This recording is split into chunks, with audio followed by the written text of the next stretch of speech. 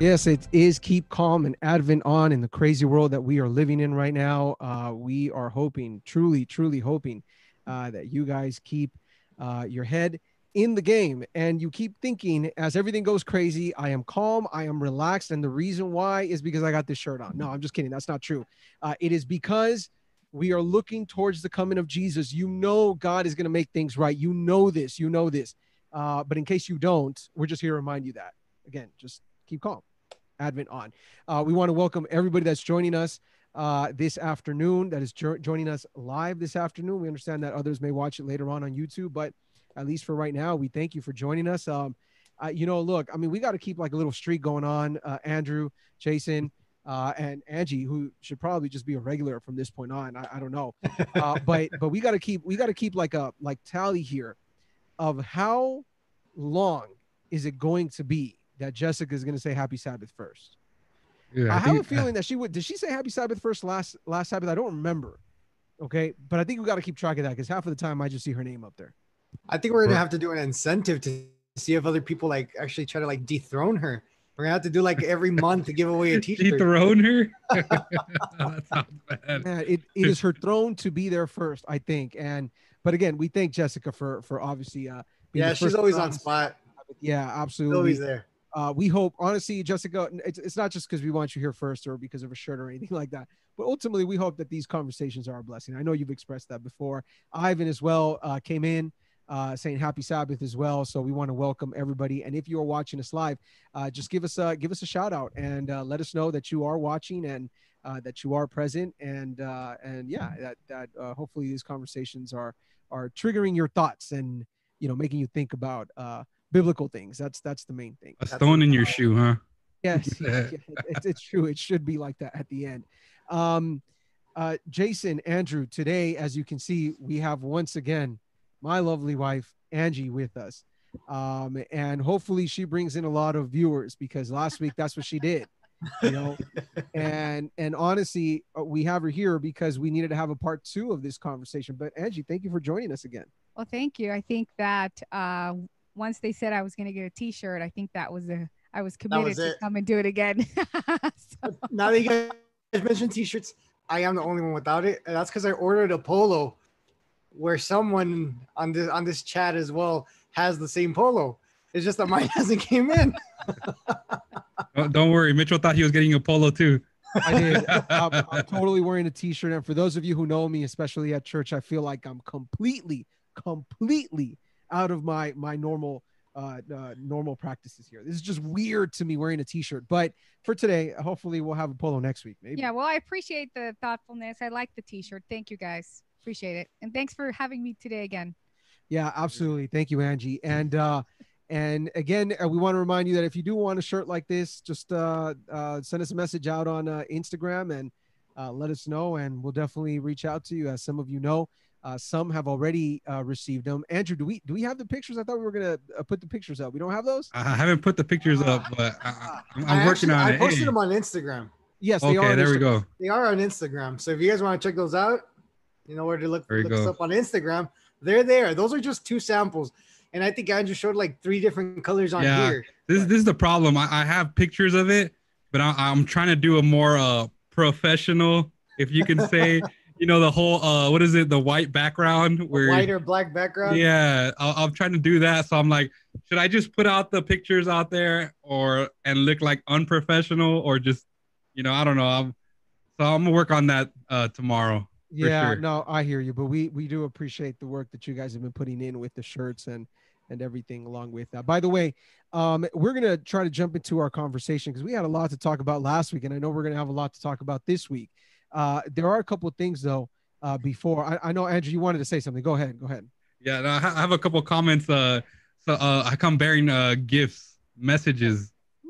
I talked to brother Antonio again. Nice. And he's saying it's discrimination because he tells me that he said Happy Sabbath first. That is discrimination that you, Mitchell, will not allow his Happy Sabbath to be counted. You know what? At the end of the day, if I don't see it on the chat, I am like Thomas. I don't know if it really happened. I got to be able to put my fingers on those hands like Jesus. Same thing. I got to see it. He says he don't have a computer. All he does is So what are we gonna do there? I hear that. I hear that. I think we're gonna have to do a call-in. That's right. Maybe you guys need to figure out a systems here so people don't feel left out. You know what? Where did I have to do like those TV programs where they have that live texting thing? Text us right now to this number. Yeah, maybe. You know what though? I will say, just so he doesn't feel as bad, just remind him that in the kingdom of heaven, those who are first will be last, and those who are last. Hey, you say that comment now, but I don't know if you're gonna have that same comment after I say this next one. Okay. Oh, here we go. All right. What's this next comment? You know what I thought? I was talking to him. He's all like, you know what my gift is? I'm like, to rebuke. I'm like, what about reconciliation? He's like, nah, that gift's for someone else. I'm like, they come together. You can't just rebuke. That's not a gift. What is that? No, but he told me, he's all like, he said that you, Mitchell, that last week he saw that you were getting nervous and you were getting upset when Angie was mentioning her previous or not relationship, but mentioning another guy. Just to be clear, he knew about this already. We have talked about this many times about our past relationships and how God put us together. I mean, it's not like this was the first time he heard that story. Talking about relationships, I think that's important to be able to talk about the past and like, hey, look, this is what happened. Yeah, I'm just a message bearer. That's it. Sure. But to be completely fair now, and you could go look at the tape, I did say, this conversation's getting me a little nervous, for crying out loud. Like, I mean, I said that. All right. I didn't want to hear that anymore. Okay. Anyways, maybe not in those words, but whatever. Anyways, I did want to just start off. We're going to, again, we are going to be jumping into this conversation. But first, Andrew, you are so close to holding your future son in your hands. Right there. So close. To holding what? To holding your future son in your hands. Okay. So close. It's happening. And right now, Angie is with me, and you may ask, where are the kids? Well, right now, your wife is babysitting our kids right in the next room. But you know what? I just want to start off by doing a special prayer. We're going to pray for, obviously, the conversation we're going to have, but I think, we're all part of family here. We definitely want to pray for you, pray especially for Jasmine, who may be a week away, maybe 2 weeks. I don't know. Like, this is super close, right? Like, any moment now. Any moment. Yeah. And, we're just excited about it. But obviously in these days, we want you to keep calm and Advent on. Okay. Even through the craziness that is childbirth. So if it's okay, I want to pray for you and pray for this conversation. Can I add another a prayer request? Actually, with all this, Brother Antonio said also, if you guys can please pray for his son. I guess I'm not sure if he's in the Marines and the Army, but I guess something happened in Camp Pendleton where 9 mothers lost sons who drowned in a sinking tank or something like that. Oh, I didn't hear. So a lot of they're grieving a lot of the bases and stuff. So just for his safety, for his son's safety, and for everything that's going on. I got it. Absolutely. And also, you know that other prayer request, Mitch. Sure. Do we have a name for his son? I believe his name is Antonio too. Antonio. Okay, perfect. All right. So we're going to go ahead and pray. And guys, again, we're going to start this conversation, and we're going to pray for these petitions. And we ask that wherever you're at, you bow your heads with us. Let's pray. Heavenly Father, thank you so much for allowing us to be present through these means, and be able to have a conversation, a second part of this conversation that's so important, these conversations about relationships. But Lord, today we want to ask in a very special way. We don't often do this, but we ask, first of all, for Andrew, for Jasmine, for the baby boy that is about to be born. We ask that all may go well, that things may be blessed by you, and that you may be the guide, whether with the doctors or the nurses or in the hospital, everything, that you may guide this process. And we hope that Andrew doesn't get nervous through all of this. And if he does, keep him calm. We also ask for Antonio and his situation out in Camp Pendleton. We ask that you be with all the people who are grieving as well. Unfortunately, when we live in a broken world where things like this happen, and we just ask that you be with those hearts and also protect those who could be in danger or may be affected by this tragedy. And Lord, we lastly ask, as we usually do, that you bless the conversation that we're going to have, and that everyone who is watching us, as well as everybody who will watch us later on, may they be blessed by the advice, by the conversation that we are going to begin. So we thank you, Lord. Once again, guide us with your Spirit. Allow Jesus to be our focus. We ask this in the name of Jesus. Amen and amen. Amen. Amen. Very well. So again, we want to welcome everybody that's watching us. We got Pastor Romero watching us, which is awesome. Okay, Pastor always is watching us, but sometimes doesn't get a chance to do it live. And Haley also has given us a happy Sabbath. So yes, absolutely. Remember to share this conversation with anybody else that may be watching or that could be watching. Let others know that we're having this. Okay, so Yoked Part 2. And in the words of Andrew's post, much requested Part 2, because there was still a lot of things that we needed to talk about. Before we enter into this conversation, though, I want to encourage anybody who is watching us at this moment, who is watching us live, if you have a question about relationships within the Christian context, obviously, right? Relationships, finding the right person. We're going to be talking about some of these things today, and what we should look for in a partner, what things like that, right? What we talked about in the first conversation and what we're going to talk about here. Let us know right now, so we could try to find a way to incorporate this into our conversation. Because again, we definitely want to make sure that that all of you are involved in the conversation just as we are, as much as possible through these means. All right, guys. I'm going to ask the question, and I just kind of want to hear very quickly from all of you as a way to begin this. Have you ever felt lonely? And by lonely, I don't mean like alone in the middle of a street. I'm talking about alone where you needed companionship before, Andrew married. Obviously, we're married. And Jason, I'm not sure what the status is, but, so in a relationship, obviously in a relationship, we'll put it that way. Okay. In a serious relationship. And so you're smiling, Jason, man. And now the chuckle, bro, is there anything you want to reveal to us? I don't know. No, I'm just kidding. Get into this. All right. But anyways, have you ever felt lonely? Have you ever felt the need for someone in your life? Yes. Andrew. Never. I'm just kidding. Got you. Nah, yeah. Jason. I have to say yes. I think we could all say yes. Honestly. Yeah, absolutely. Right. I have said yes. Now, we recognize that there are people who have not felt lonely, because apparently there is something, and the Bible tells us of maybe a couple of individuals who didn't have a need for that companionship, right? And they were involved in ministry. Paul is someone who says that he's been given that gift, right? And there are some other things that people say about Paul, whether he was married or not, but definitely when he is ministry, he says that he doesn't have that need. But for those who do have that need, we have many challenges. Some of us have overcome some of those challenges. Some of us are still trying to overcome those challenges. And, some of us are throwing up our hands and saying, man, I don't think this is going to be possible. So we want to start off with probably a simple question, but I think is a very deep, deep question. Why is it so difficult sometimes to find a partner who is godly?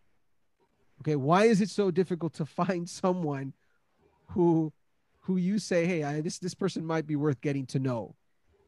What do you guys think? Out of your experience, what have you noticed? Well, I mean, I think there's a little bit of insecurity going on when we are trying to find someone. I've seen a lot of times when there's a guy that likes a girl, but it's really tough for them to approach them. I've seen where, in one case, my sisters and I, when we were much younger, we used to have guys, befriend us, try to get to know us. And in one instance, one of the girls, I think there was this guy that liked one of the girls, and he sent her a little card, a little letter, and says, will you be my girlfriend? And she was like, what is this? How old was this guy? How old was this guy? He was in his, late 20s. Oh man. So I thought that was kindergarten, guys. I think there's a little, oh man. I think it's hard sometimes, even when you're in church and you like someone, there's a bit of, if you have some insecurities, you're not confident about yourself, it's going to be tough to meet anyone, So that's my 2 cents there. Yeah. What do you guys think? Yeah. Why is it so difficult to find someone who's godly? I agree with that, but I mean, like, it depends, like, on what aspect you're looking at this from. Is it like, I believe also like a big challenge would be like if you're an ungodly person trying to find a godly person. I think I mentioned it last week as well. It's not going to happen because probably the most likely that godly person is asking for someone that's also godly. So that's a mix that's just not going to happen. But being shy is a big one. Like Angie was saying, that it's tough. It really is tough when you're a shy person. I mean, you guys could eventually ask Priscilla. I think you guys have talked to Priscilla about how we met. I was kind of shy at first, that she almost like went the other way because I was shy about it. So I mean, it's really like you have to when you really want to get to know someone like that, you also have to I guess you could say take a risk. You have to really take a risk and like put yourself out there. You're kind of being vulnerable. And I think that's something that a lot of people don't like. They don't like feeling vulnerable, or they don't like making themselves look vulnerable. And that's also a hurdle when it comes to relationships. Very well, Andrew. What do you think? I think it's an interesting question. Why is it so difficult to find a godly partner? Um, I would say first of all because I think godly people in general are in the minority. Hmm. Ellen White has this quote here in Adventist Home where it says, "Love is a precious gift which we receive from Jesus. Pure and holy affection is not a feeling but a principle. Those who are actuated by true love are neither unreasonable nor blind." And this is what she says: "There is but little real, genuine, devoted, pure love. This precious article is very rare. Passion is termed love." I think it's difficult to find a godly partner because I think she puts it well. It's rare. And this idea that love is anyone that you fall in love with, or that like she said, love is, or passion is termed love. We have this how would you say, we were talking about this earlier, this idea of infatuation, and we mistake it for true love. And I think that's why it's so hard to actually find true love, right? And I was even talking to you guys about earlier how now being in a relationship, and I haven't even been married that long. Now in retrospect, you see even more how how different infatuation is from true love, and it's hard to really get a grasp of what true love is almost until you have it, if that makes sense. That's Yeah. that's that's interesting. That's interesting. I'm with you, Andrew. I think that the challenge with finding a godly person, a godly partner, is finding a godly person, right? And more often than not, I think the key word with all of this question, or with the question that I posed, was godliness. Godliness in a sense is and by definition what it means is basically to be like God. Now none of us can be like God in the sense that God is God, right? But we're talking about his character, we're talking about his personality. And I think that is the struggle of every single Christian. Would you guys agree with that? Like every single one of us struggles with godliness, right? In Spanish, for many of those who are watching us and speak Spanish, the word that we use often is santidad, right? And in fact, I remember preaching at a church once, and we started talking about, I remember having a sermon about holiness, about godliness, right? About santidad. And I remember that after the first sermon, I was going to preach for an entire week. After the first sermon, some people didn't want to show up anymore because we were going to be talking about that. And that's crazy to me, right? But this is the struggle that we have as Christians. But I don't think it's impossible to find a godly person. And I think part of the key is that we may think it's not going to happen, but we have to allow the Spirit to work in our lives, right? And there's an example in Scripture that has nothing to do with finding a partner, but I think it kind of explains how the Spirit works in these circumstances. You guys remember the story of Philip and the Ethiopian in Acts chapter 8. And we look at it from the perspective of Philip, where the Spirit shows up to Philip and says, "Hey, look, there is someone, we need you to go over here." And so he gets led by the Spirit and goes and meets the Ethiopian. But imagine the Ethiopian during this moment. He's out there in the middle of nowhere, right? Reading the prophet Isaiah. And he's like, how will I understand this? I know this is special. This is special. How will I understand this? And all of a sudden, Philip shows up. You see what I'm saying? Like the Spirit was working behind the scenes, but both were open to the Holy Spirit working in their lives. And I think when we put ourselves like in the situation of the Ethiopian, God can lead people to your life. God can lead someone to your life. The key, though, is that God must lead. And I think that's where the challenge is at when it comes to finding godly partners. You guys agree with me on that? Because I definitely agree. I mean, you and Angie heard mine and Priscilla's story, and it was kind of like the same thing. We had gone through a bad relationship before. It wasn't something that was helping us maintain our faith. It wasn't something that was like, it wasn't a godly partner that we were with before for both of us. And it took a while of being single, of really trying to build that relationship with God and being happy by ourselves. And I can honestly say it, and I'm glad that it worked out this way. That I honestly feel and I understand that God is that led me and Priscilla to meet each other, because I would have never met her if it wouldn't have been the way it went at church, at an AY program, me preaching. I don't think if I wouldn't have been trying to earnestly build a relationship with God, I would have never been on that podium preaching. I would have never have been invited to that church. That friend of hers would have never told her about me or told me about her. But it was because of that, because I was trying to build my relationship with God.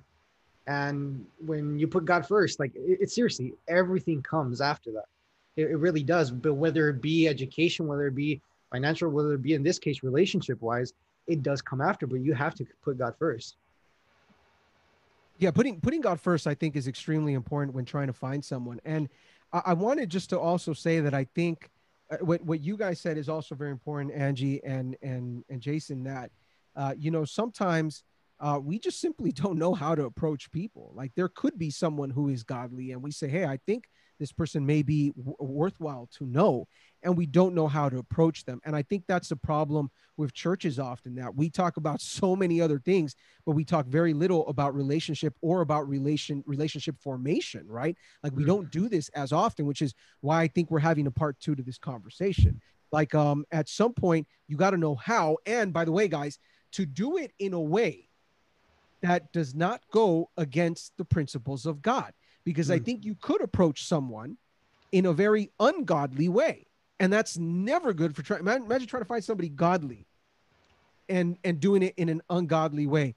I don't know what that would look like. I don't think that's the way I operate. I don't think that's the way you guys operate. But picking up people is often the expression that is used out there, right? Let me go pick her up or whatever, or let me try to hit her up is maybe another phrase that we use. And these are things like, wait, what are we talking about here? Like that doesn't sound godly. So I think there are ways of approaching people as well. Let me hit her up. Let me get at this like that. Yeah, you know what I mean? Like what is that, right? And I think that leads to. Also, I wanted to talk to you guys about this as well, and I want to see what you guys think about this. Is there any chance at all that one of the challenges of finding someone godly is that we have such high expectations that no one is godly?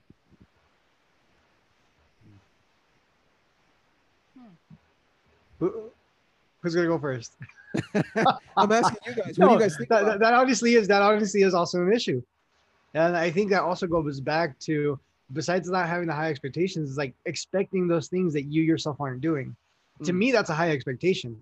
If you aren't doing what you're asking for in a partner, to me, that's a high expectation. How could you expect someone to do something if you're not doing it yourself? Wow. Yeah, I think the expectation absolutely has to start with yourself, right? In essence, what are you willing to give, or where are you? And that's the hard part. Remember we were talking about last time, because if you look at it from that perspective, it seems like you'll never be ready, because you're in this, you're setting the bar so hard, and it's not even that you're setting the bar high for the other person, right? I think the true mentality is setting the bar high for yourself, putting yourself, like Jason was saying, to that expectation, so that when you're at that place, then you can say, okay, now I'm ready, right? But the problem is, when you put that expectation for yourself, you know your true self. So you put that bar so high that sometimes you're like, will I ever really be able to reach that? You know what I mean? And I think that is the way to look at it, right? We're never going to reach that bar that we set for ourselves, but as long as the how would you say it, the priority is setting our bar high and not setting our partner's bar high, then I think the priority is right. You know, put our bar high, so when we reach that, then we can say, okay, I think I'm ready, as opposed to say, hey, this is what I want from a girl, and like a checklist, right? And instead, like Jason was saying, wait, hold up, do I meet that checklist? Will I be that to that other person? I think you guys hit it. I truly believe that you got to set realistic expectations for yourself in finding that right person, and being. And I think that when you get to a point where you know that you're ready for a commitment, it's naturally going to come. Trying to force something in somebody to form a relationship doesn't work either. I have seen it, and I have seen it in my experience, and I'm sure you guys have too. I mean, you have to be able to set realistic expectations for yourself in finding that right person. I mean, as you mentioned, Andrew, if you have a checklist of, the perfect person you want for yourself, I don't think there is that right perfect person out there. And you have to be able to be realistic that the most important thing here in finding that right person is someone that has the fear of God, has a good relationship with God. Because if that is the case, then slowly those, as you guys get to know that person, those changes will come, those things that we may not like about that person or not. I have a question for you guys now. Now that I'm thinking about something, because we mentioned this before, right? So in setting that bar, right, for ourselves, and I think to myself, like, say for instance, how would I word this?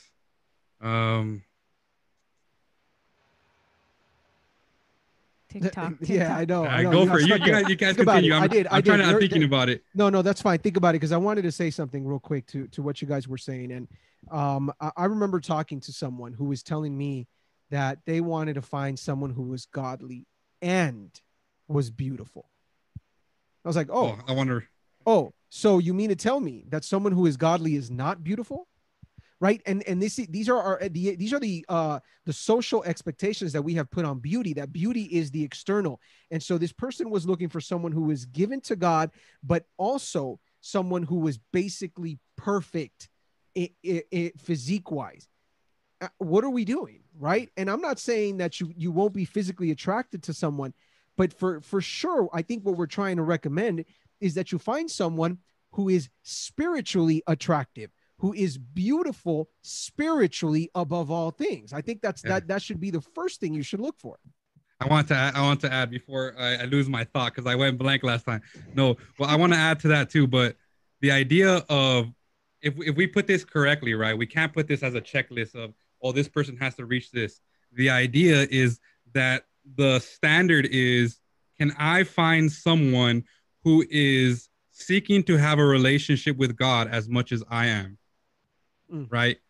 And then the question becomes, well, what happens if we are in two different spiritual places? One person is, yes, you guys are both seeking to have a relationship with God, but spiritually you guys are in different places. What do you do then? What does that mean though? Can I just ask, what does that mean when you say two people in spiritually different places? Okay. Like an example of that. An example, right? Someone who has a certain conviction to something that the other person has not reached that place yet of conviction, right? There's a sanctification process that's going on, right? And there are certain convictions you have about something where another person maybe in the future they might get there, but they're not at that same place spiritually yet. Would that cause problems? You know what I'm saying? Would that cause problems? Or is it just, as long as I'm seeking a relationship with God and that person is seeking a relationship with God, then we're good? What do you guys think? Well, I think that that it may come into problems depending on, you know, if you're having conversation, if you have strong convictions, one person does and one person doesn't. But as long as you're willing to walk together with the Lord, it makes a huge difference. I think that even if one maybe have that you're saying big difference in spirituality, are we willing to support each other in our spiritual walk? That I think is huge. Yeah, I think Angie's hit it spot on. I think that's what it has to do with. It has to be. I don't think there's a problem as long as both of them are trying to reach the same goal. If they're on that same route, both of them are going to keep pushing each other to get to that point, to build a closer relationship with God. What if one is compromising for the other person? Like all of a sudden, this person has the convictions are up here, right? And this person hasn't reached their convictions yet. And this person that's up here spiritually compromising for the person down here. You know, does that make sense? Yeah. I'm trying to put this in levels because there's no other way to really explain it. And I hate that I'm putting them in levels. I'm just saying it like that. Right. Yeah. I know exactly what you're trying to ask. And I think this goes to the question of why relationships fail sometimes. Right. I agree. I think this is part of the conversation of that.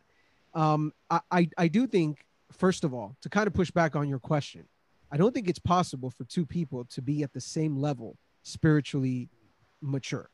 I don't think that's possible because I think spirituality is an individual thing. Sure. Although there are collective elements to it, there are relational elements to it. At the end, right, it belongs to something very intimate and private to me.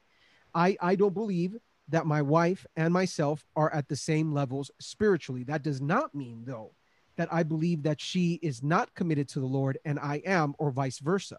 Right. And I think, you know, we in fact, Andrew, we had a conversation another day about this because I think when it comes to what we mean of convictions or what we believe is right and what is wrong, there are places to negotiate this in a relationship. What you cannot negotiate, though, is your commitment to God, your love to God. I don't think you can negotiate that. And so so the question I would ask is, do both of you love God? Maybe even more than you love yourself, right? Are both of you committed to God before anyone else or anything else? And I think that to me is the fundamental question in a relationship that would be godly. Is God first? Basically. Yes. And that's what I was going to add. I mean, you have to have your personal relationship with God, and you have to put God first before the other person. God comes first regardless. Regardless of your relationship with the person you love. It's God. All right, so I'll ask you guys, since you guys are the married couple here. How just do like you guys... bro? Just like you, bro. Just like you. Just like you. Yeah. No, I'm saying here on the show. I got you. Yeah. All right. So how do you guys deal? For example, I'm just gonna throw this out there. If something all of a sudden, hey, I'm convicted that this is not okay to do this on Sabbath, and the other person says, hey, you know what? I think this is fine. How do you then manage that in a relationship? How do you? What would be the spirit-led way? Does the person on the bottom say, hey, you know what? I'll you know, what do you guys do? I want to. This whole thing about putting them in in levels, and that's why I didn't want to do that. But I'm saying, for the sake of what we're talking about, to be understood. Sure. Of course, it's not that way. Yeah. Look, let me say this, because I think that you can apply this to absolutely any other issue within the church as well, by the way. Exactly. Because you mean to tell me that at church we don't have disagreements about how to practice faith, right? We do. Absolutely, we do. And so, you get together. Oh, sorry. I apologize for that. Well, it's getting heated. Just got excited there. Oh. Yeah. No, no, you're fine. You're fine. I'm going to keep my hand to myself this way. Okay. So, we'll see after the show. Yeah. No.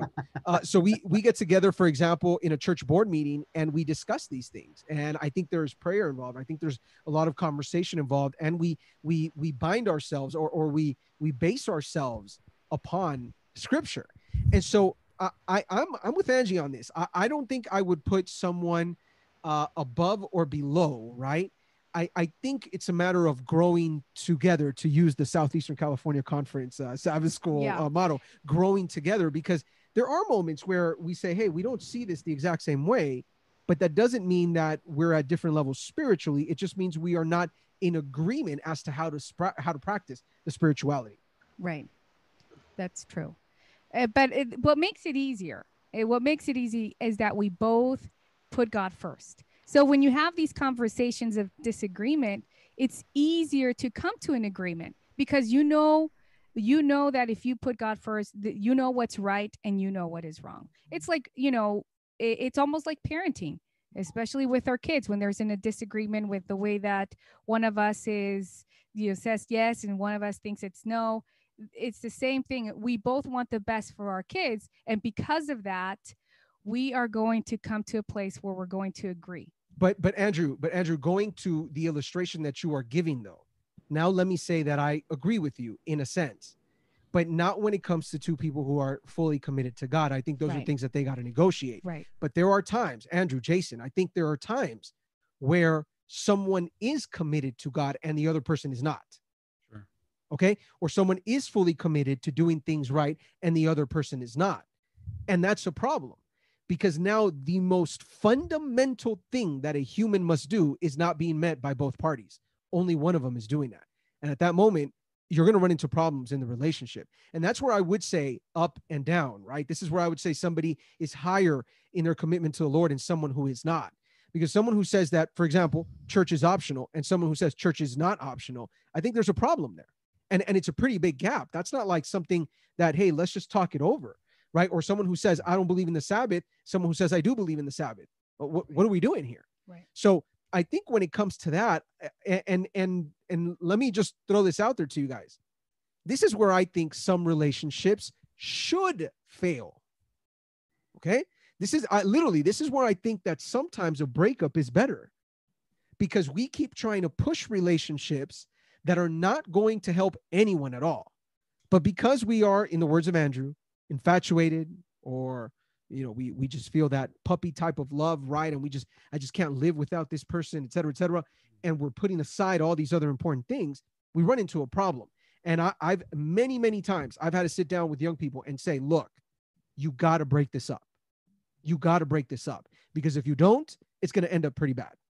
And sometimes but by the way, guys, you guys can tell me if I'm wrong on this. Sometimes we keep pushing relationships that should not continue. What say you guys to that? Compromise too. Yeah, I can vouch for that. In my last relationship, that's how it was. I kept on trying to push for something that just wasn't going to happen, that wasn't going to work because of that, because there was those big time differences, those different convictions where there was levels. And I was getting to the point where I was sometimes compromising for certain things where I should have never have compromised. And I mean, after really, like, I guess you could say, people talking sense into me and me praying for sense, for God to give me some sense of what was going on. Yeah, I came to a breakup. And to be honest, like I've told my family, and I've told Priscilla, I've told my friends, like, I'm happy that it ended that way, because it was getting toxic for the both of us. And it wasn't going to, I feel like if we would have continued that relationship, neither of us would have grown spiritually. Yeah, that's interesting. Because I do think that that's a problem. I want to recognize the question that Ivan has. By the way, we want to, yeah. We want to thank everybody that's joining us again and is watching us live at this moment. We want to encourage you that if there is a question about relationships, again, we have now at this point over 2.5 hours on this, right? But we want to make sure that we hear your questions out. But Ivan asked the question, how do you know it's the right person when considering a romantic relationship or even a marriage at that point, right? And maybe this goes to the question of what kind of qualities should we be looking for that tell us, or things or signs, I don't know, whatever you guys want to put it, right? That tell us, hey, this is the right person. This is who I should be getting closer to, or vice versa, right? This is not the right person. What would you guys say in regards to the right person? How would we know that? I'll give a general quote so that we can give it out to everyone. Ellen White, Adventist Home, she says, examine carefully to see if your married life would be happy or inharmonious and wretched. Let the questions be raised. Will this union help me heavenward? Will it increase my love for God? And will it enlarge my sphere of usefulness in this life? If these reflections present no drawback, then in the fear of God, move forward. Right. And I guess the question becomes then, well, what does it mean to have someone that's going to help me heavenward? What does that look like? Interesting. I think the part that got me is if these reflections present no drawback, then in the fear of God, move forward. That means no drawback in someone who's going to lead me heavenward. If you are second guessing, it's like, oh, well, this person helps me, helps me go to church, to Sabbath school, does this. But in this area, I'm not so sure. This person helps, and it helps you. But if there has to be no, other thought and saying, this person helps me heavenward. What do you guys heavenward? Say? Heavenward. That's a powerful word, by the way. Is. Pushing you towards heaven. Exactly. If that person doesn't have that same goal at the end, I don't think it's someone that you should aspire to have a relationship with. Like, I mean, obviously there is the dating phase. Like when you, I truly believe that if you're going to start dating, it's because you have the intent of marrying the person. That's honestly what it should be. If marriage isn't something that's on your mind with the person that you want to get into a romantic relationship with, you shouldn't even get in a relationship to begin with. That's what I think. You guys could probably think different, but I honestly believe that you shouldn't be raising false hopes in somebody else if that's not what you both are working for. But in the process of working for that, if you do notice that person isn't trying to reach heaven themselves or trying to get closer to God, or even trying to push you, if you're like failing somewhere, if they're not trying to help you get there either, I don't think it's a relationship that's going to work. Sure. Yeah. Go ahead. Well, I was going to say that I think we already talked about one of the most important things is that person has to put God first. I remember when we were dating, Mitchell, we got to know each other. Experience moment. We're okay. Don't worry about it. We're fine. We used to pray together. I really enjoyed him and I would wake up in the morning. We would call each other as I was going to work, and we would pray together. We would pray for each other. Sometimes we would just get into profound conversations about the Bible, about what our individual convictions were.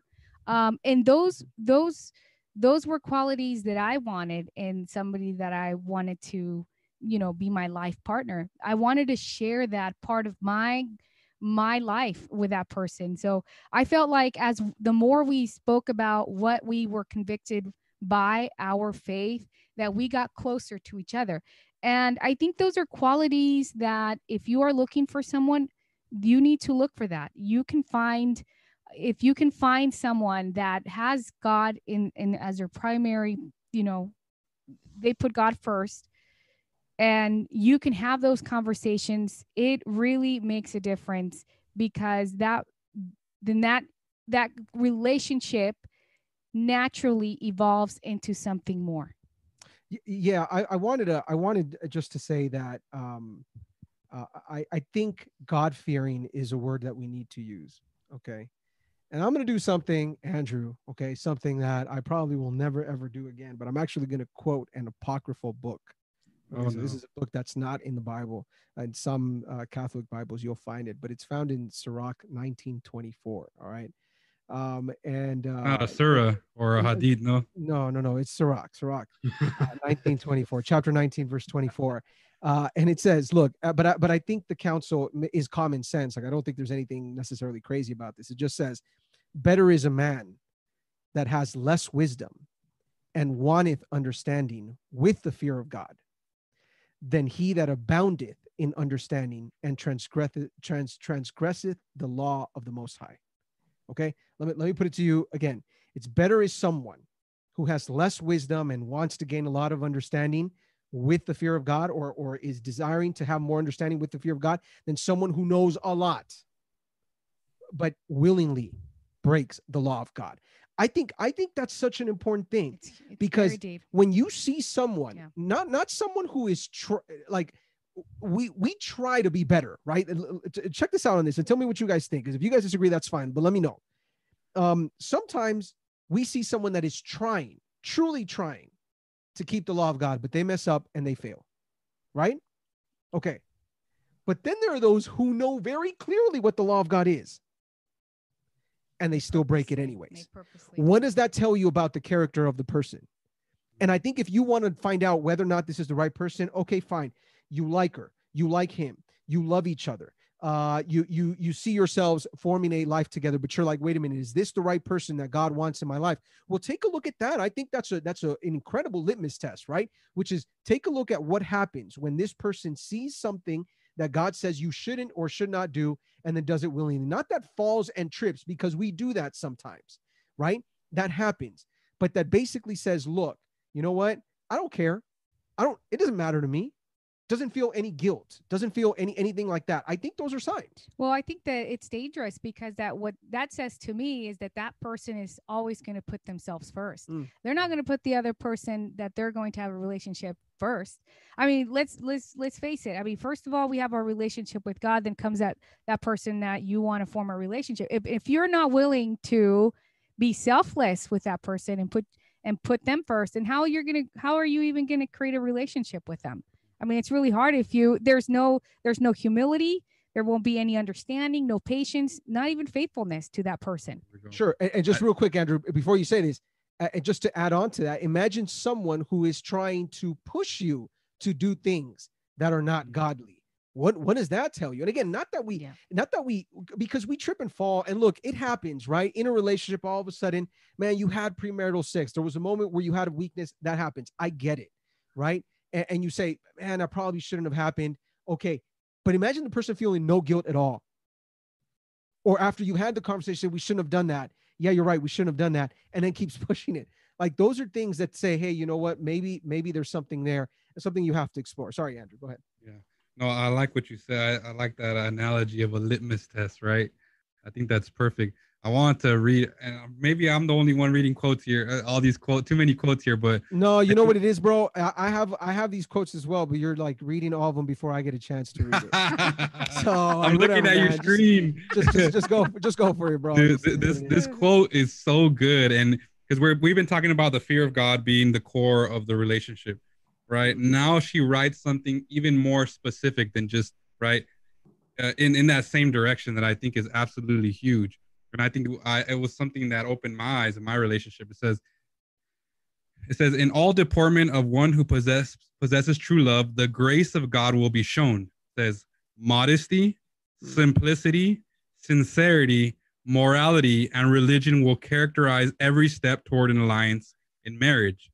And then look what it says. It says, those who are thus controlled will not be absorbed in each other's society at a loss of interest in the prayer meeting and the religious service. Their fervor for the truth will not die on account of the neglect of opportunities and privileges that God has graciously given to them. I think this one was huge, and it was a huge green light for me in my relationship with Jasmine. Because I remember in previous relationships, right, or anyone that thinks this is, I guess, a indicator, right, where if you're in a relationship and all of a sudden it's just about each other's society, the whole world stops around you, church stops. It's about, what do you guys want to do first? What is the priority is each other, right? And right here it says that that each other's society at the loss of interest in prayer meeting and religious service. Sometimes that happens in relationships where it's like, oh, I'm with this person. We make our schedule, right?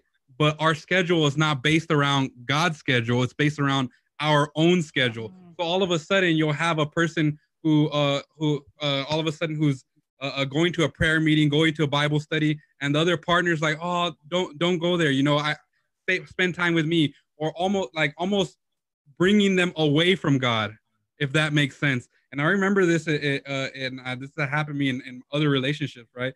But when it happened with Jazz, I remember she encouraged me. You know, if all of a sudden, we had something to do together, and I had a Bible study, or I had a sermon or something going on, she would say, hey, you go do that. Go have that sermon. Go have that Bible study. She would encourage me not to go and stay, okay, just stay with me, but in the opposite direction and point me to God. And I think that's absolutely huge. It's not just, fear of God, but someone who doesn't draw you away from the things of church, but instead pushes you towards them, I think is a huge green light for a relationship. That is huge. I was gonna say that was kind of in our relationship too. When me and Mitchell met, I was singing in our singing ministry. He was preaching. And I don't think we ever were in a place where we said, you know, I don't want to pull you my way or I don't want to pull you my way. We respected each other's ministry. And up till now, we respect each other's ministry. I don't think Mitchell has ever discouraged me not to sing somewhere or not to do this, you know, for church or for that. And vice versa. I've always encouraged him to keep moving, keep learning, keep, you know, using the talent that God has given him to preach to the church. And when that decision came to become a minister, a pastor, we made that decision as a family. He always told me, "What do you think? What do you think?" I said, "It's a huge step," but I supported him because I know that is what is his calling, and that's important. That's huge. Like exactly what you're saying, and vice versa. I remember, you know, same thing. Like she was telling, Jazz would tell me like, "Oh, you know, I have this concert, but you're preaching at this time." And I remember I would tell her, "Go sing. Like I'm gonna be all right. Like I'm gonna preach. Like you do what you got to do. You know, we're both serving the Lord. You know, and you know, we'll have other times where we'll be able to listen to each other or whatever. But I think that is a huge green light to looking for someone who doesn't draw you away to their own society or what they plan, but instead pushes you to grow and have a relationship with God. Yeah, I mean, Mitchell missed our second Chloe's birth because you had to go. You had to take a class. Oh, they didn't need to know that. They did not need to know. You know, I didn't need to know that. I think us here in this conversation already knew that, but yeah. No, you know, it's crazy though. And Jason, don't lose what you're thinking, but to that, it was a very tough decision, right? Because the idea was that if I did not go and finalize this class, I probably was not going to enter into ministry for another 2-3 years, as opposed to it being 8-9 months. And so we made a tough decision. And imagine, right? I didn't want to miss the birth of my daughter. But this is where we help each other out. And she was like, "No, you need to do this. And I got this." Right. And so there was encouragement from her side that kept me going. Because when I was over there, guys, my mind was in California. Like I was in Andrews at that moment. My mind was in California. And I was just, I couldn't focus.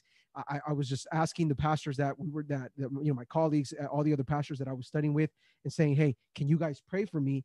And when I would call her, she's like, "It's okay. We got this." And then all of a sudden, baby was born. She's like, "Get it done." And so when you find someone that's pushing you towards your goals, pushing you towards your calling, pushing you towards the spirituality without also losing their own individuality, I think that's important. It's huge. And Jason, sorry, I didn't mean to cut you off, but go ahead. Oh, it's okay. Yeah, that's huge. That really is huge.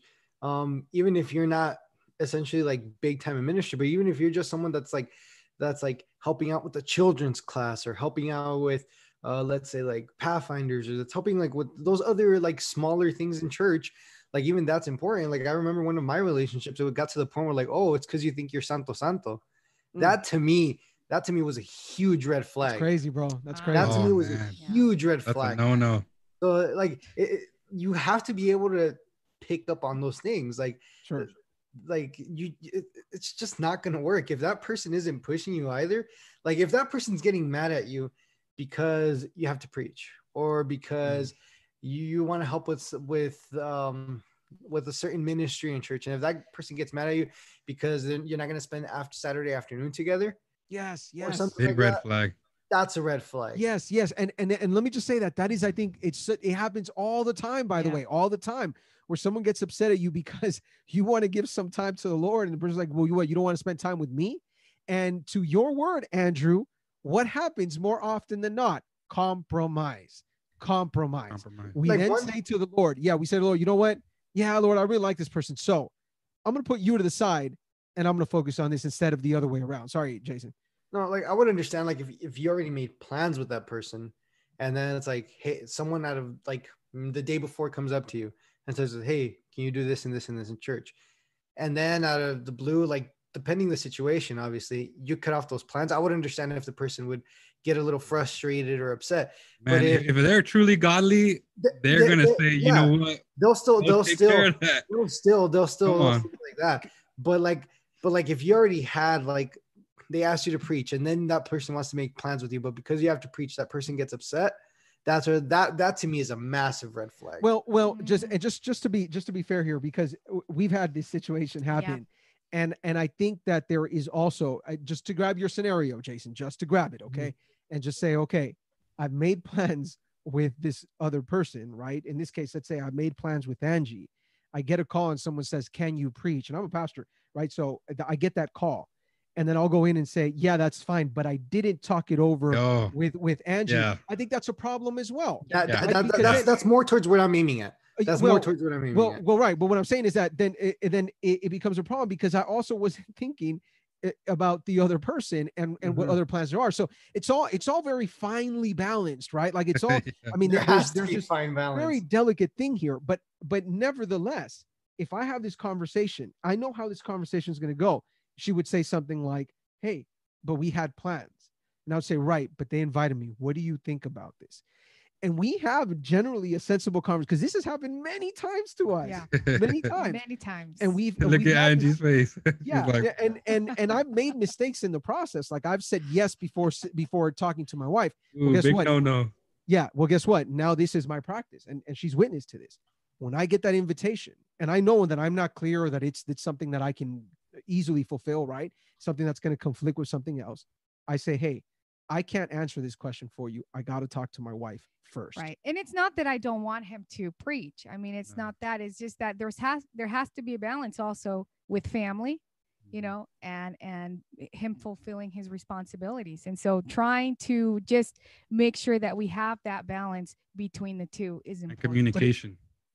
Correct. But in most cases, Jason, to what you were saying though, is 100% true. You've been given the privilege to speak. By the way, this is not like a life or death situation. This is something that can be done another day or something. Right. And this person gets upset because all of a sudden now you say, "Hey, I want to do this. I want to speak the gospel. I want to do something at my church." In the words of Andrew, in the words of Jason, red flag. Yeah. I mean, red flag, huge. I think that if the person's not going to help you grow, then that is something that you should really consider. If they're not going to help you grow spiritually, then think about it. I remember, and I'm going to go back to the example I used last week with that guy from school. Guy, what was his name? Because I wanted. We don't need to know his name. I don't even remember his name. Honestly, I don't. It's. What are we doing here? But I do want to.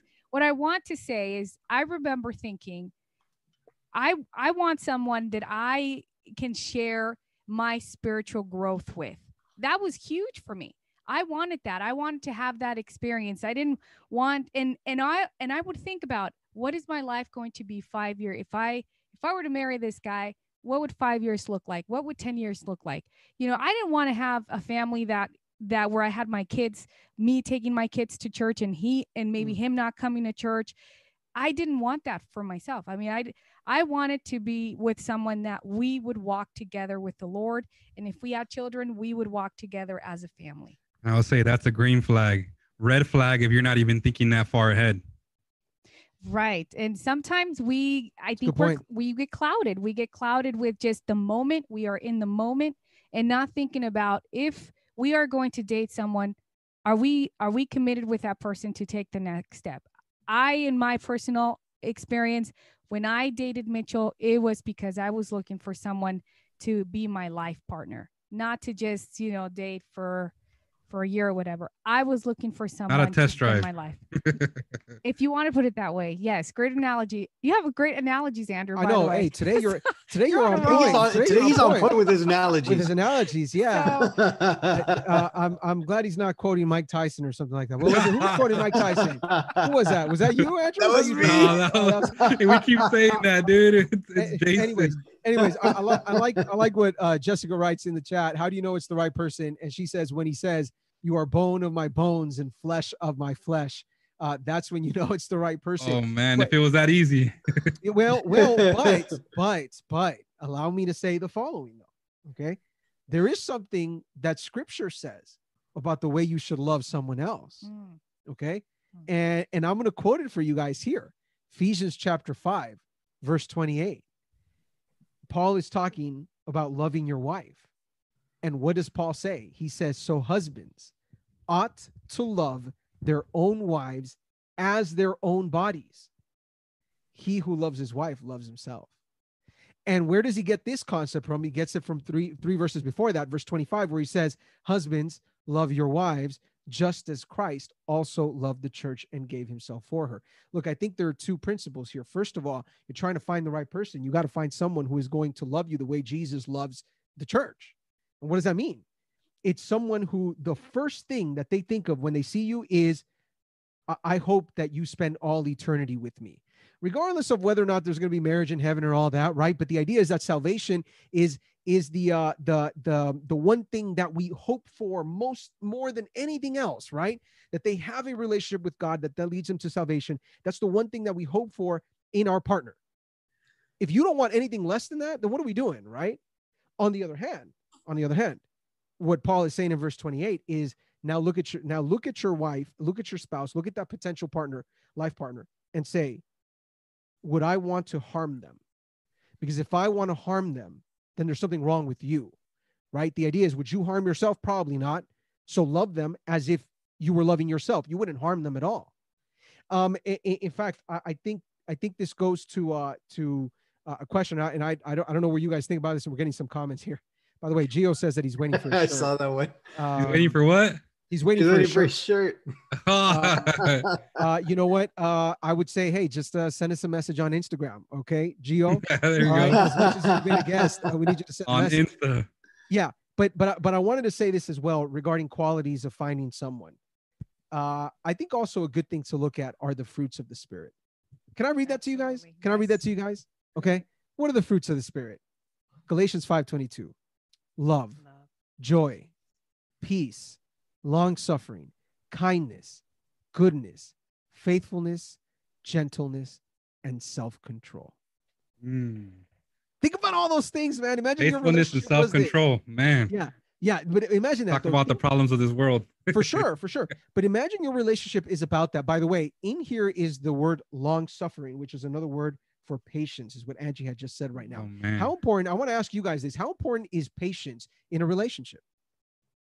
Patience as in patience to get married, or patience with the partner? I would say with the partner, right? I would even say both, but let's just start with the partner. Which one are we doing first?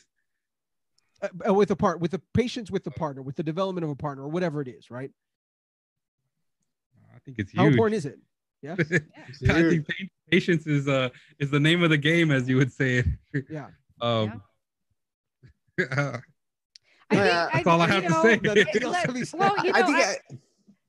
ahead. Go ahead. All right. No, I think it's really important because, I mean, obviously we're not perfect. None of us are perfect. Obviously, when you're getting to know each other, when you're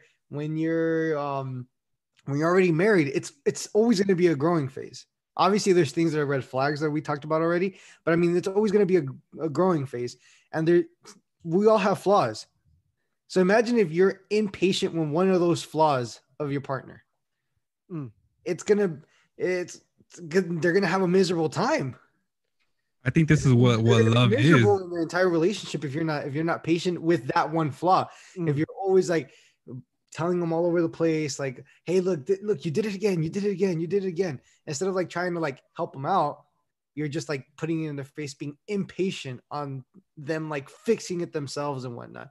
So I think it's very, very important, not just for yourself, but also important for that person as well. So that they could, because once you show them patience with that certain thing, I feel like that's where they see the love that you have towards them.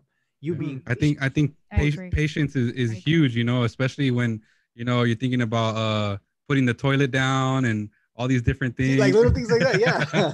Seriously. No, but that's seriously. No.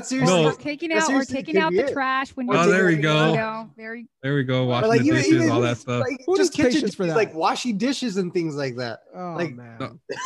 I think honestly, I think it's huge. It's what love really is about, right? If we were to just after every quirk or everything that irritated us, and we would all of a sudden just end the relationship, I can't deal with this anymore, it's over, then what is unconditional love really mean, right? And that's what God wants us to practice is that patience. And and understanding. And you know, in my relationship, I haven't even been married for too long, and I can already see, you know, my wife has grown patient to some of my things that irritate her, you know, that are like, oh, okay. And then, you know, it's funny that we bring this up because the other day she's like, you know what? She told me, she's like, you know, you forget to put the toilet down now. You know, I used to not have to tell you, and now it's like it reminds me, you know, it's like there's things that she would have used to jump on me and say, hey, put the seat down, put the seat down. And now that we're building that relationship, there's a patience, but at the same time with that patience, you still gotta throw that out like, hey, you know, like you still gotta work on that. Come on, you know, that's what love. Yeah, there's with love, there's a give and take. You know, you have patience, you still throw it out there and you say, hey, you know, we're working through this together and we're growing together. I agree. I think if you love that person unconditionally, you're going to be patient with them. You're going to show kindness, the fruits of the spirit. You're going to show all of those fruits because it's what God wants from us. Yeah, for sure. And I would say, I don't know if you guys ever noticed this, right? But when Paul talks about love in 1 Corinthians 13, when he begins to define love, the very first thing he says is love suffers long, which is another way of saying love is patient. Imagine that, right? The very first thing in trying to define love, he's inspired by the Holy Spirit. The very first thing that he says is love is patient. And right. I think speaking of qualities that you want to find in someone, patience is a good one. Think about red flags. Someone that is impatient with you is a bad one. And this also reminds me of like, you know, oftentimes this pops up in secular relationships. I'm assuming even church relationships where a lot of times it's more men than women saying this, right? But more men that say this to women who will say something like, hey, you know what? If you love me, you would have sex with me. Right. And it's no, I'm not ready for this. I want to wait till marriage and stuff like that. When you see things like that, that's a sign. That's a sign that there is something wrong. First of all, because it goes against a principle. But second, because this idea of pressuring someone into doing something is a satanic way of doing things, guys. Like literally, that is the way Satan does things. He pressures people into going against their will and their conscience. That's not the way the Holy Spirit works. That's not the way God works, right? God is very patient with us. And now, did you see Gio's comment? Yeah, he says need of the Holy Spirit for marriage. Wow. No, the next one. And then he says, if there is no Jesus in the marriage, broken dishes could get you a divorce. I was actually going to point that out because it's true. It goes back down to patience. And I think it's important that he starts off with, if there's no Jesus, because if there's no Jesus, there's no love. And if there's no love, there's not going to be patience. There's not going to be any of those characteristics that we see with someone that we would want our significant other to have. So yeah, a toilet seat not being put down could lead to a divorce. Well, the problem, the problem here with what Gio was saying about Jesus is that we're going to make mistakes. Like no one's perfect. We're going to make mistakes. How would Jesus treat you? Oh, wait a minute. In the words of Jason, man, I'm quoting you guys like crazy today. In the words of Jason, okay, what would Jesus do? Right now, the funny thing is we're talking about the other person, but truth be told, it has to start with us. This is what we started saying at the beginning, right? It's how about how we treat others more than how someone treats me. And when you're trying to find the right person, obviously both matter, but think about it, right? Think about it from your perspective and say, man, you know what? Maybe I'm the one that needs to improve in all of this. And I think that's important. Yeah, it's true. I want to see if we can change directions. I feel like there's so many questions that I want to get into. Look at you shaking his head. Well, before we switch, do you have something?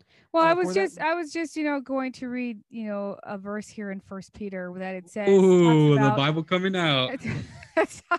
Just so you know, brother, just to defend my wife here, the Bible has been out. Okay, it's been out and open. Unlike that Bible back there, Andrew. Hey, bro, I got all my scripture right here, bro.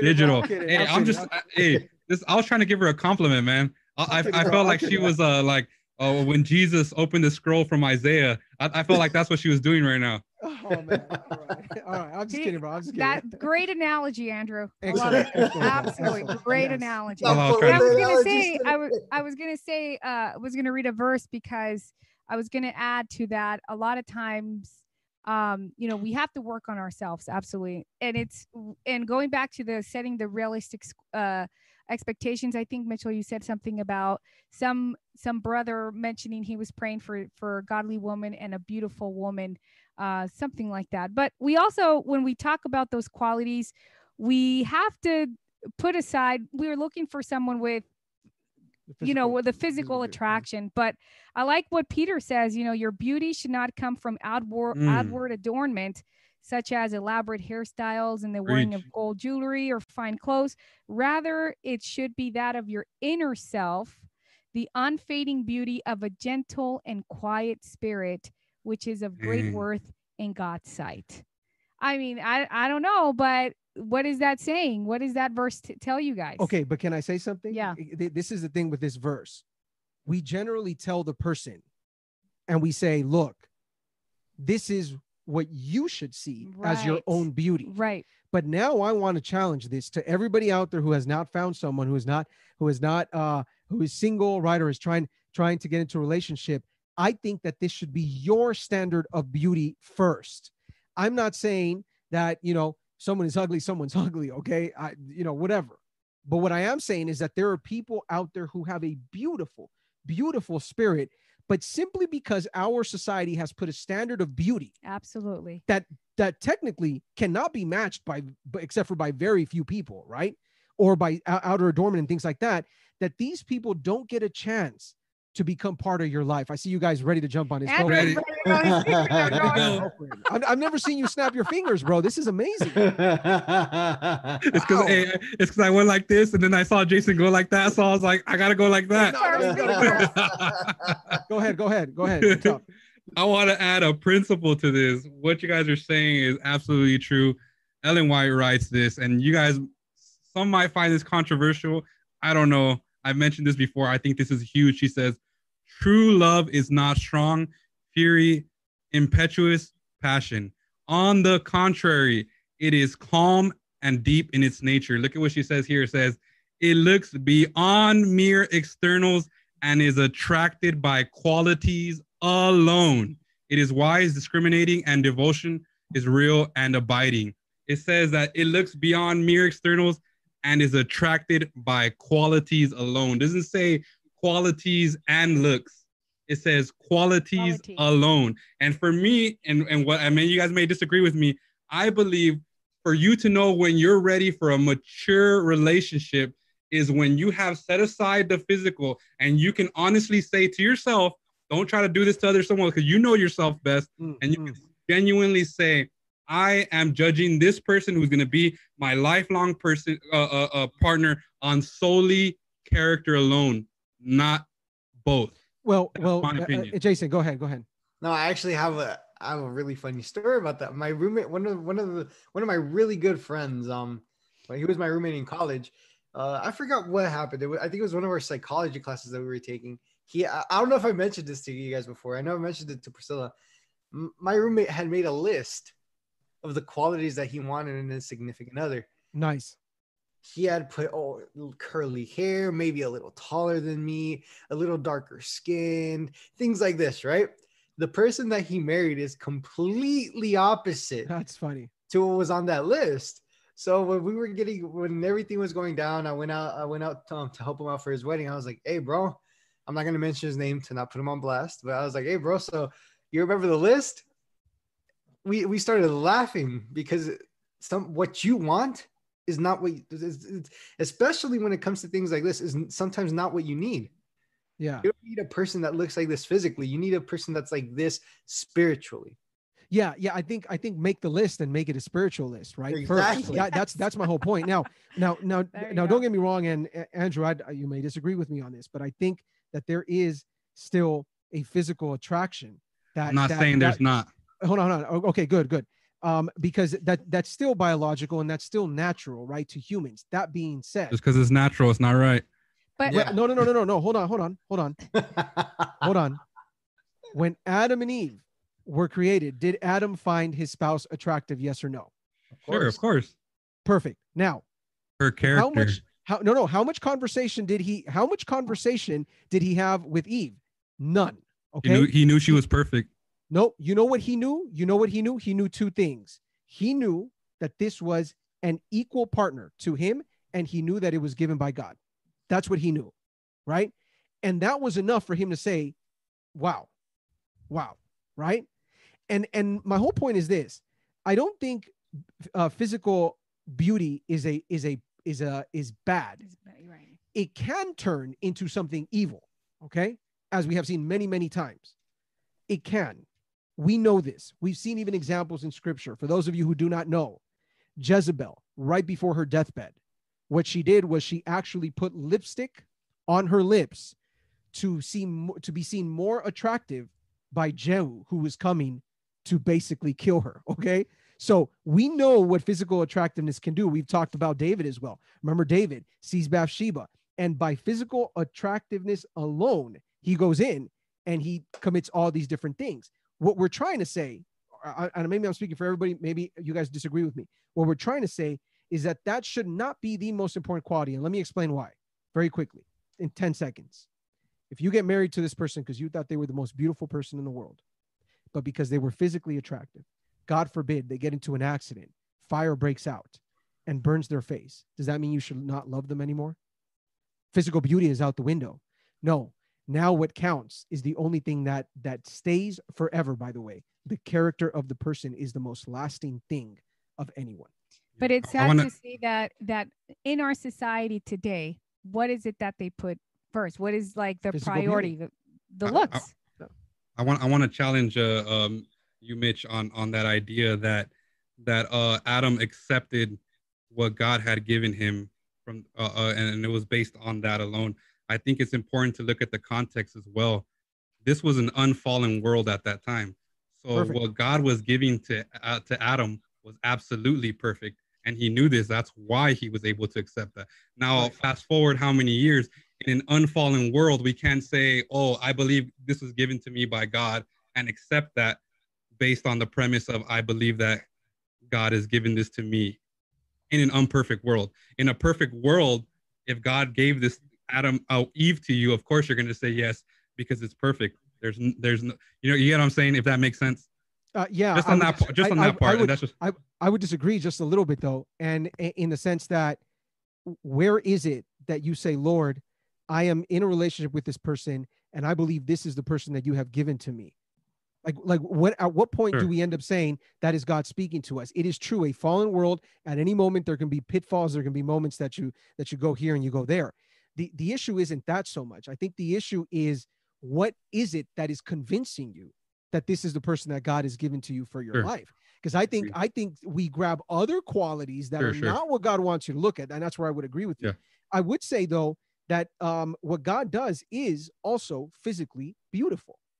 Right? The world that he created, if you read Ellen White, when she talks about the description of Eden, it was beautiful. By the way, I don't know if you guys know what the word Eden actually means in Hebrew. The word Eden means pleasure. So in other words, what God does is pleasurable, is joyful, is loving, is beautiful. Sin has messed that up though. Yes. And now what we've done is we've confused some of those things for things that are not really those things, if that makes sense. Now that you're saying that, I think it kind of like goes into Gio's question. That's a good question. Is marriage a gift of God? What do you guys say to that? Well, you guys that are married, I've been wanting to tackle this one for a while. I'm not married just yet, but you guys are married, so I think it's just right that you guys answer that one. Oh, Angie, is marriage a gift from God? Yes, I believe it is. I mean, when you marry that person that you are attracted to, that you love, it's almost like, I'm going to use an analogy, the relationship that you have with Jesus. As you grow with Jesus, that transforms you to become a better person. When you put that person first before yourself, you're growing almost in that character Christ-like, if I could make that similarity between the two. So it's a beautiful thing. I can't imagine my life without Mitchell. I can't imagine my life with the 2 kids that we have now. It's beautiful. I love being married. And we haven't slept for like 4.5 years, by the way, waking up almost every man, single I'm not night. looking forward to that. Yeah, I know, but I can tell you we wouldn't trade it for the world. I would Absolutely. also say, um, sure, marriage is a gift, just like the Sabbath is a gift in a perfect world. There we go. Going to Andrew's analogy, but Scripture does point to the fact that this may not be for everyone Yes. post sin, and I think it's important that we recognize that it is not a gift for everyone anymore. Now, do I think it's a gift for most people? I do, but I think there are exceptions to that. I think some people probably should not get married. Yeah. I actually wanted to talk about that because that was one of the things I wanted to get into last week. You know, does God want everybody to be married, right? And you said in the perfect world, of course, it's a gift that we want, but is it for everybody, right? We know Paul's situation, and you talked about that earlier, whether he was married or unmarried. We can go back and forth about that. Mm-hmm. But I kind of wanted to challenge this even a little bit because, right, the whole idea is if you are willing, right? He has this verse in 1 Corinthians 7, 32 to 38, where it says, at the end of I won't read the whole thing because I'll just read the end. It says, so then he who marries the virgin does right, but he who does not marry her does better. And Paul here, in the context of what he's saying, he's pretty much encouraging women who have already been married or are virgins, if they are willing, if they are able to live in an unmarried life, if it is possible. And another verse, he actually says, says where he talks about himself being a eunuch, right? And he says that there are many trials in this life, and I want to spare you. This is what he says. He says, I would much rather you, if it's not possible that you can't deal with your urges, get married. You're not sinning, right? But if it is possible, do not remarry, right? Because a person in this life, he says, is divided between this world and the plans of God, right? And that's insane. When you're married, you're worried about your wife, your family, and you're divided between your family and God. You have to create a balance. When you're not married, you can give all your time 100% to God. He says, if you are willing, and obviously Paul does this. But I have another question, because there are 3 types of eunuchs that the Bible points out. There's a eunuch who is made a eunuch, who you become a eunuch by your own free will. There was the eunuch in which back in the days, it doesn't happen anymore, I hope, where people were castrated and those people worked as servants or in certain places. And then there's another eunuch, which is neither of those, but could have been through illness, could be made eunuch through a disability. And I would say, is it possible to want to be married, to want that companionship, but at the same time, God has not made that for you? Is that possible? And how do we deal with that? To be honest, I think right now when you said the disability, I think that... No, I'm saying not non-disability. Obviously, if it's a disability, you can't, obviously those are the limitations. But is it possible that there are eunuchs out there or people who want to be married, who want a companion, but God has not meant it for you to be with someone else? He has meant it for you to be. Yeah. Well, what is it? What do you guys think? Yeah, it's a tough question, by the way. Jason, I don't know if you have an answer. I don't think I have an answer, but I don't think I. Sure. Could be wrong, could be right. But I mean, if that's something that God made that would bring joy to a human, and that's something that you want to experience and you feel like it's something that you need, I honestly don't think that God would hold you back from that. I think if the plan for your life for God was for you to be a eunuch, for you to be like Paul from the get-go, that's not something that you would look forward to. You wouldn't look forward primarily to like focus a lot on having a family, getting married. That wouldn't be your primary focus. I'm not saying you wouldn't have thought about it, but that wouldn't be your focus. Like, I honestly don't think Paul's focus was, even while he was in the Sanhedrin and all that, I don't think his focus was getting married. I don't think that's what it was on his mind all the time, like having a family. I think challenge this. Challenge this. What would we say, right? And this might be kind of off topic to the side, but to a homosexual person who has given their life to God, who would still want to have a relationship and has that struggle, what advice would you give to someone like that who wants a relationship, but at the same time, maybe they were, can we say, made eunuchs through sin, through all these different things? Is it possible?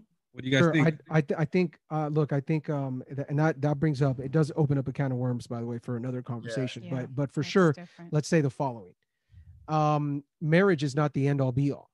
Mm-hmm. It's not. Okay, let's just agree with that. Yeah. Right. It is not the will of God for us to be married. In Scripture, it is the will of God for us to be holy. Mm.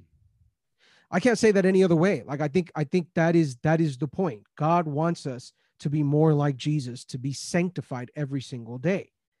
If that means not being married, then that means not being married.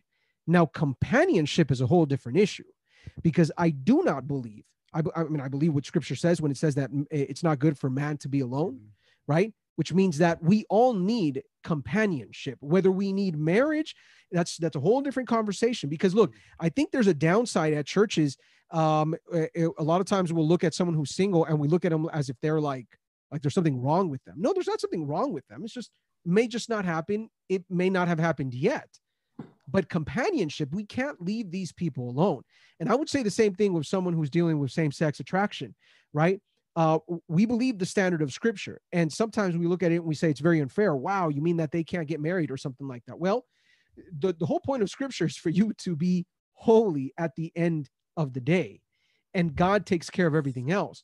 But we cannot leave you alone in the process. And that's, I think, where a lot of churches and faith communities have made a mistake, where they look at someone who may be dealing with same-sex attraction, and because we don't agree with that attraction, we push them away. And now not only are they alone, I met someone who had said to me, look, I'm gay, I struggle with this, and I made the decision never to marry, to be faithful to God. I'm like, wow. But you know what happens? Someone else finds out at church, and then all of a sudden, people are like, oh my goodness, stay away from him or stay away from her. Now what have we done? We have pushed someone to an extreme that God never wanted people to be. And I think that's where the issue is at. It is not good for humans to be alone. We have been made to be in relationships, in relational companionship with other people. That is what the church is ultimately. It is people who are called out together. Yeah, I think there are people that may want to be just live by themselves and just have that relationship with God. Just like there are, people that are married, couples that don't want to have kids. They prefer to have just be themselves. And then you have those couples that struggle to have children. So I kind of see that almost kind of on the same line with people that want and long for that companionship and can't seem to find one to. Yeah. And that's what I was going to head to next, I guess. I think you brought up a great point, Mitch.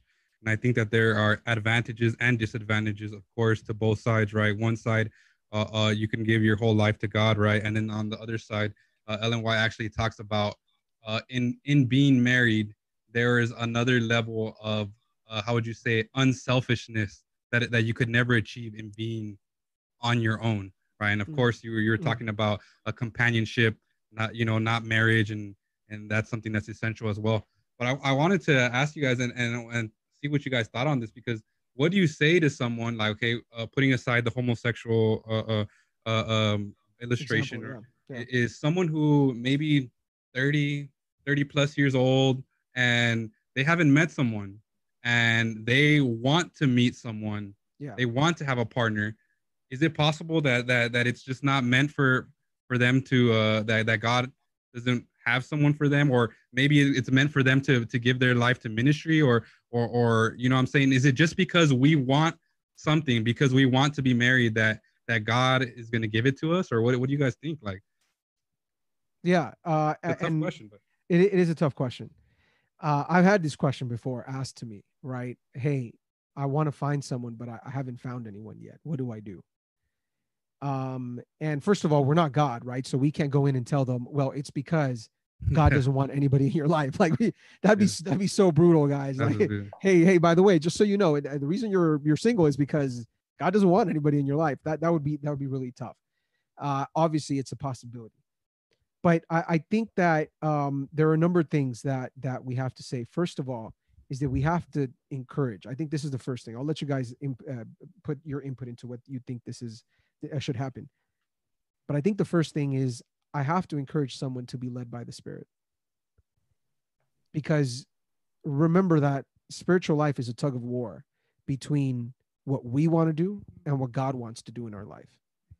And the goal of our spiritual lives is to give up what we want to do and let God do what he wants to do in our life. That would be the first thing I'd say. There are more things I'd say, but I want to hear what you guys have to say about that. I think that's absolutely true. And I kind of want to wanted to get into that a little bit. You know, there are many, and it's so hard. It's such a hard question, not because it's hard to answer, but because you have to realize that you're answering a person and not a question. So it's easy for us to stand on the other side and say, oh, well, Paul said, my grace is sufficient. Oh, well, the Bible says, seek ye first the kingdom of God and all these things will be added unto you. Sure. All those things are true. And I would stand by those things. And it's just so hard because you have to look to someone across, you know, the other side and say, well, have we come to a place, and this is where I would stand, to a place where can we accept that God doesn't have someone for me and that the rest of my life I would give it to him? Can we accept that? Right? And I'm not saying it's an easy thing to do, but you know, can we accept a place like that and say, you know what, maybe God has this plan for me? And I don't think that's an easy place to settle in by no means, you know. Sure.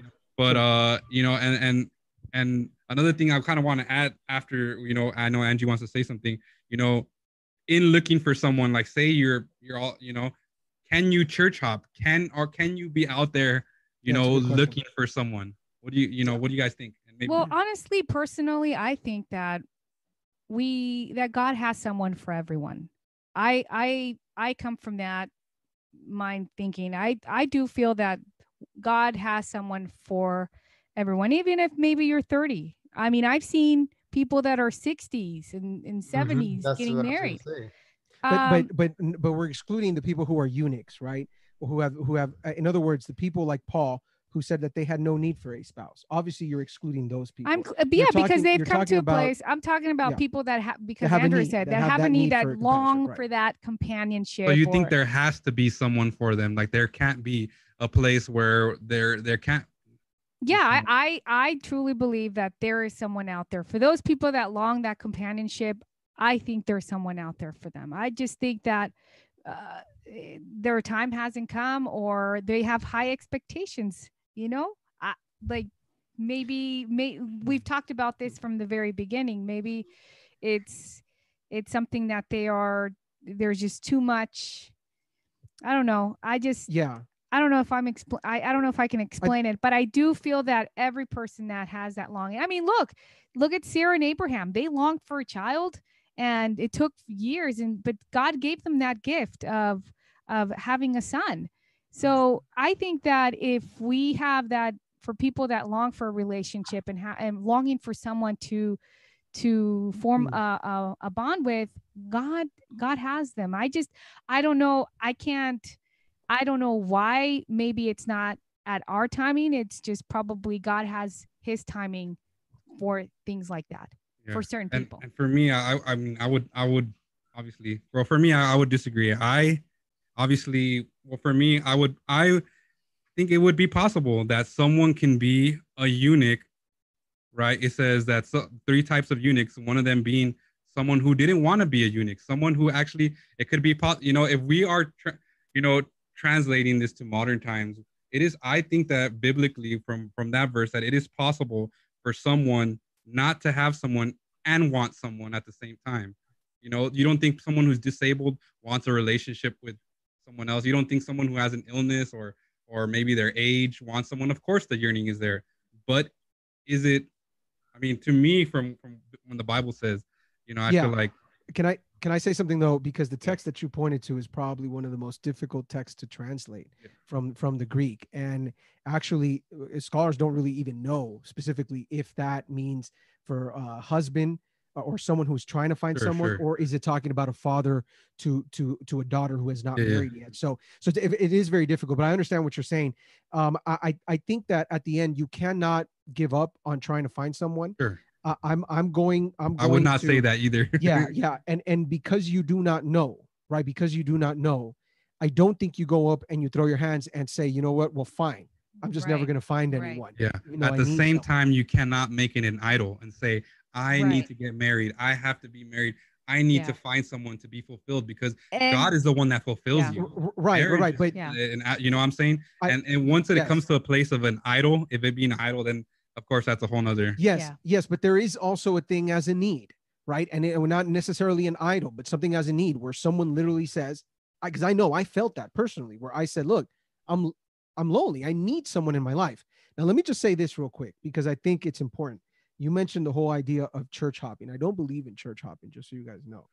I don't believe in Adventist tourism, all right, which is, you know, you go from one church to another. Adventist road trips where you go from one church to another church to another church. I don't believe in that. But at the same time, I'm not against someone going in and saying, you know what, you know, at my church, there isn't anyone for me. And so I'm going to move to another church. I don't have a problem with that. Sure. I have a problem when all you're doing is just going from one church to Exactly. another church to another church. That becomes a problem. But we sometimes see going to another church as a sin. It's like, oh my goodness, you went to another church. You're moving to another church. Why?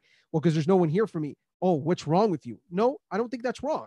But I do think that it's something like any other step in life. This is what we would encourage. You also have to go in and ask God for direction.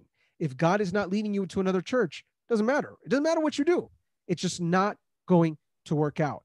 And so if you can't find someone at church, open up to others for sure. But you got to make sure God is leading you. Yeah. Because if all it is just, I'm going in, you walk in, because I've seen this with guys. Okay. Walk into a church, look around, sit around, they're looking around and they don't see anybody On to the attractive. next church. They never show up again. That's nonsense to me. Yeah, don't I think it would, works like that. to me, I would even take it a step further. I would be even against someone going to another church with the sole purpose of just doing finding. that. And to me, I would. All right, here Ellen White says, "Love is not unreasonable, is not blind. It is pure and holy. But the passion of the natural heart is another thing altogether. While pure love will take God into all its plans and will be perfect in harmony with the Spirit of God, passion will be headstrong, rash, unreasonable, defiant of all restraint, and will make the object of its choice an idol." Right? When we Sure. back to the Andrew, point of Andrew, making it Andrew. an idol. Yeah. Andrew, hold on. But let me just say something here with what you just read right now. You mean to tell me then that if all of a sudden I'm praying to the Lord and saying, Lord, I know there's no one for me here. I'm going to move to this church and I'm doing this step in faith, because the quote that you just read talks about putting the love of God in all Yes. my plans. Sure, of course. So is that bad? No, if God is leading you and you know that Okay. God is leading you, sure. Okay. But if you Okay. say, "Oh well, God is leading me," and you're just out there trying to, I don't know that God is leading that. And my perspective is, you know, if you're making that your priority is wrong. Can you go to other churches? Sure, you're gonna make friends. You know, you're gonna do all that. Maybe you'll find someone. But when you have that as your sole priority, it's just not gonna work. Yeah. And just going with Jason was saying, in his relationship, I had something similar as well. You know, it wasn't until I came to a place, right, through all my other bad relationships, where I said, you know what, I'm not looking for anyone till I actually found someone. And I'm not saying this is the standard for everyone, you know, but I'm saying that that's what happened with me. No, I and not think just that. it's- Like, I mean, well, if we're gonna talk about our own individual situations, like with me, like I didn't have to go church hopping. Yeah, at my church, I didn't see anybody that was there for me, you know. But the person, like you guys know, like the person I ended up finding was actually like 3 hours away. It just so happened that it worked out. But like, when I honestly feel like Angie says that God has someone for everybody. And if you let yourself be guided by God, that meeting is going to take place. You meeting that other individual, it's going to take place. And I can honestly say I'm an example of that. I tried as best as I always try as best as I can to have God guide things, and look where I am now. If I like I tell Priscilla, like I go to Mexicali all the time. We have family out there, but never would I have met her if my purpose was to go out there to the Calexico area and all that, or El Centro area to find someone. Yeah. I would have never have met her if that was my purpose. It was, in fact, it wasn't even at my church or at her church that we met each other. It was somewhere completely different at another church. But it happens, and I'm saying, I honestly believe that there is someone for everyone. You just have to let God guide things, and I think that's something that we struggle with, letting God guide things, because we always we have that human aspect in us still, and we're always going to be imperfect, and letting God guide things sometimes is tough for us because He's going to make us do things that we don't want to do. And that sometimes even means in our own character flaws. Sometimes we don't find someone because it has to do with our character flaws. And if we're not letting God change our character flaw, we're not going to find that someone, even though God is like telling, dude, there's someone right there for you. You just got to change this little thing. And because of that little thing, we think that that there's no one meant for us. Yeah, I think it's really, sometimes we get impatient. We just want to find someone and start having that companionship and let's go. And honestly, I can't stress enough the importance of prayer. Praying for that person that you're looking for is really, really important. And I can attest that with in my personal life. When I was looking for someone, I prayed about it. I prayed when I felt that need for that companionship. I prayed about it. I would fall on my knees and I said, Lord, I need someone in my life. And I know that the moment when Mitchell and I met, it wasn't, wow, love at first sight. It was not. We chatted. Should have been. We chatted just for a little bit. We chatted for a little bit, and then we went off our separate ways, school and all that. But when we met that first time, I wasn't looking for someone. It was that after like 2 years after, I was ready for a relationship and I was looking for someone, and I started praying about it. And I asked the Lord, who is that person that I'm going to be with? Bring help, give me a sign, give me something. And remember that guy in the beginning of the thing? Okay. I do not know. I'm going to share this real quick.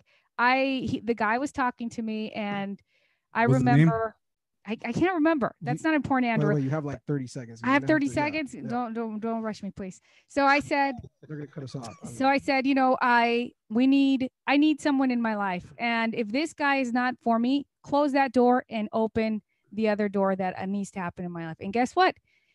When I prayed, like, that guy stopped calling me because he would call me. That door shut closed. It closed real fast. It broke. And I didn't call him. For whatever reason, that door closed. And so then I started talking to Mitchell. Mitchell came into the picture, and that's how we ended up, that knob was gone. Yeah, but you know what's right. You know what's so funny? Open that door. It was so funny. When like a year later or months later, I can't remember, the guy calls me up and he says, hey, I want to have a relationship with wanted to pick it up from where we last. And I said, it's done. Bye. But what happened, what I found out shut about the door that time. what happened, there was a line still going from the other door. This Andrew. Let me finish, Andrew. So the reason why he had stopped calling me, and I know it was God's intervention, he had gone to a party. And remember I said that he would change for me, that he said that? Well, he had gone to a party and he got drunk and he had gotten some girl pregnant at the party. And so in time span, prayer is important. If we are seeking for someone, prayer is important. And I can't stress enough that if we want to find someone that is for us, God is going to put that person in our lives when we're ready at his time. Sure. We have to be patient about that too, because we can't expect the person to appear at our front door, tomorrow or the next day. We have to work on ourselves to be closer to God and trust in the Lord that person that he has for us is going to come to our lives one point or the another. Right, guys, we're running out of time. Yeah, we got to wrap it up. Actually, we got to wrap it up now. Like I have no choice here. I can't give we can't ask one more question, bro. We got to wrap it up. I kid you not. It is 5:51. All right. Thank you guys. They got to use the channel, and Andrew, you have 10 seconds. 10 seconds. No, I wanted to ask the question. Can you kiss? Can you hold hands? What is the extent of a relationship? What can I get away with? People say. I think we should do a Q&A on our Instagram. Because there's also another question by Ivan that I think is kind of, we got to touch on. Use of marriage. Yeah, I understand that. Look, we got to wrap it up, man. Those are powerful questions, Andrew, but we can't do them anymore because we ran out of time. Okay, but that's a good thing. You, short Q&As for Instagram. I was trying to get these questions out. Hey, well, bro, I mean, what do you want to do, man? We talk a lot here. Yeah, that's what we do. Anyways, I talk a lot. You're right. Yeah. I said and I interrupt, huh, Angie? I said we, but if okay, you said it. I knew it was on your mind. That's what you wanted to say. Hey, I said we, but if the shoe fits, you know what I mean? Anyways, hey, I already know. No, bro. I talk a lot too. Okay, we got to wrap it up. Yoked part 2. That's what it was. Thank you guys for having me here. Thank you, Angie, for being with us. Yeah. Thank you. This was Angie. fun. Thank you all, everyone who was with us. I know this was long. Ivan is talking about part 3 because we haven't answered his question. Obviously, he's going to want part 3. I know, right? But we do have to keep considering everything that we've talked about. Put it in prayer. Let the Lord guide you. And again, we hope that this conversation was a blessing. Andrew, why don't you lead us in prayer, man? Just to finalize some things. Let's bow our heads. Dear Lord and Heavenly Father, Lord, we just want to ask once again that you would continue to be with us the rest of this Sabbath, Lord.